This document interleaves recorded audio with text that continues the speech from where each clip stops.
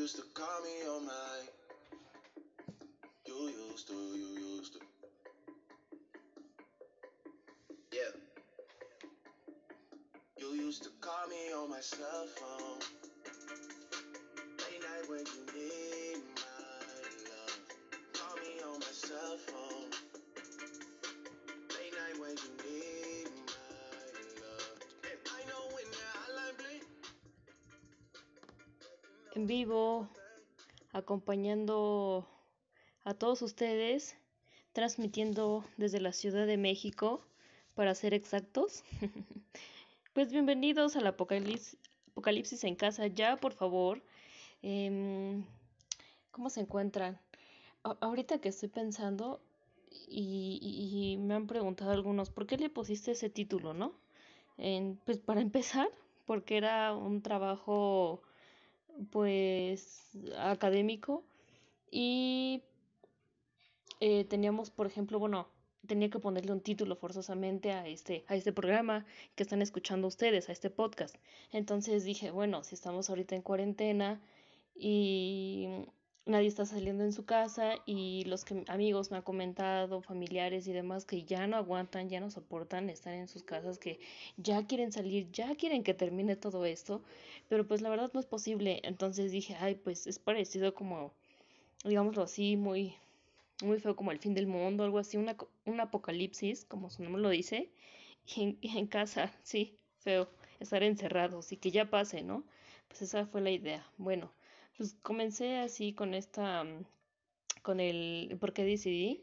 Y además que también hoy martes, pues no teníamos muchas actividades. Estaba yo checando mi agenda porque pues ya les había dicho que sí tengo una agenda en donde cada día anoto bueno, lo que tengo en la semana, los trabajos que tengo que entregar, qué características tienen que tener, cuánto vale cada trabajo, en qué fecha, porque hay trabajos que sí se tienen que entregar, por ejemplo, antes de las 8, no, antes de las 12, 12 pero de la noche, entonces sí es como de qué tengo que entregar. Y estaba yo checando y en realidad no tenemos mucho trabajo. Yo creo que ha de ser porque en esta semana se está evaluando la segunda unidad y pues bueno, por ejemplo, de la materia de observación, pues nada más tenía que hacer un gráfico de la entrevista que ya lo terminé y ya creo que ya lo entregué. Del diario del profesor, pues también, ¿no? Que es esta onda de la que están escuchando todos ustedes.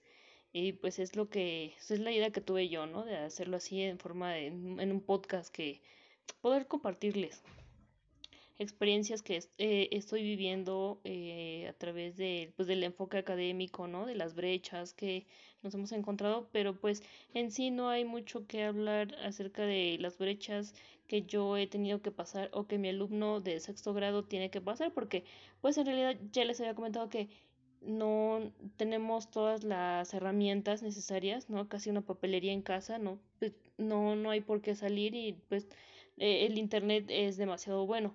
Otro detalle también, estar platicando con una amiga de la licenciatura y me está diciendo que desde el día jueves hasta el día de hoy no tiene internet, ¿no? Ella vive en otro lugar, en el Estado de México, pero pues ya fueron a checar y todo y esta persona que pues da servicio, ¿no?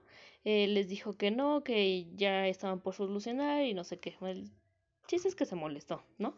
Y pues digo, qué feo, ¿no? Que en este momento tenga que pasar por todo eso, que no, que Telmex no le esté dando una solución, ¿no? Y eh, pues no, ella tiene que salir de su casa a ir a un cibercafé o algo así para enviar sus trabajos y todo. Entonces me estaba comentando, me dice, oye, ¿qué crees que no encuentro ningún cibercafé para poder enviarte la tarea o para hacer la tarea? Y yo así de, ¿cómo crees? Sí, me dice, he pasado a tres y todos están cerrados, dice, no hay gente. Y digo, no, qué feo. Y yo, wow, la diferencia que le encuentro es de que, por ejemplo, aquí donde voy yo en la Ciudad de México, el día, creo que martes de la semana pasada, salí yo a hacer un pago. Y entonces, por ejemplo, donde yo vivo, sí hay como tres o cuatro cibercafé, pero de los cuatro creo que solamente uno estaba abierto. Y por lo que me comentan otros conocidos de aquí, es que es el que siempre está abierto.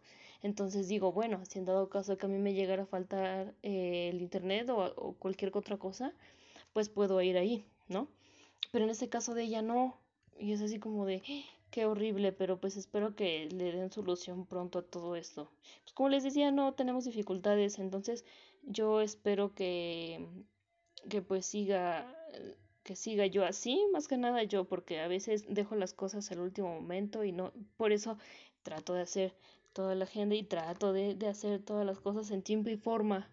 Es lo que vivimos el día de hoy. Pues en sí nada interesante, pero pues aunque no sea interesante, yo creo que sí es importante dar a conocer y que también ustedes escuchen, ¿no? Que es lo que paso yo como estudiante todos los días, ¿no? Si sufro de estrés o cualquier tipo de esas cosas. Los esperamos el día de mañana a la misma hora. I know when that hotline blink, that can only mean one thing.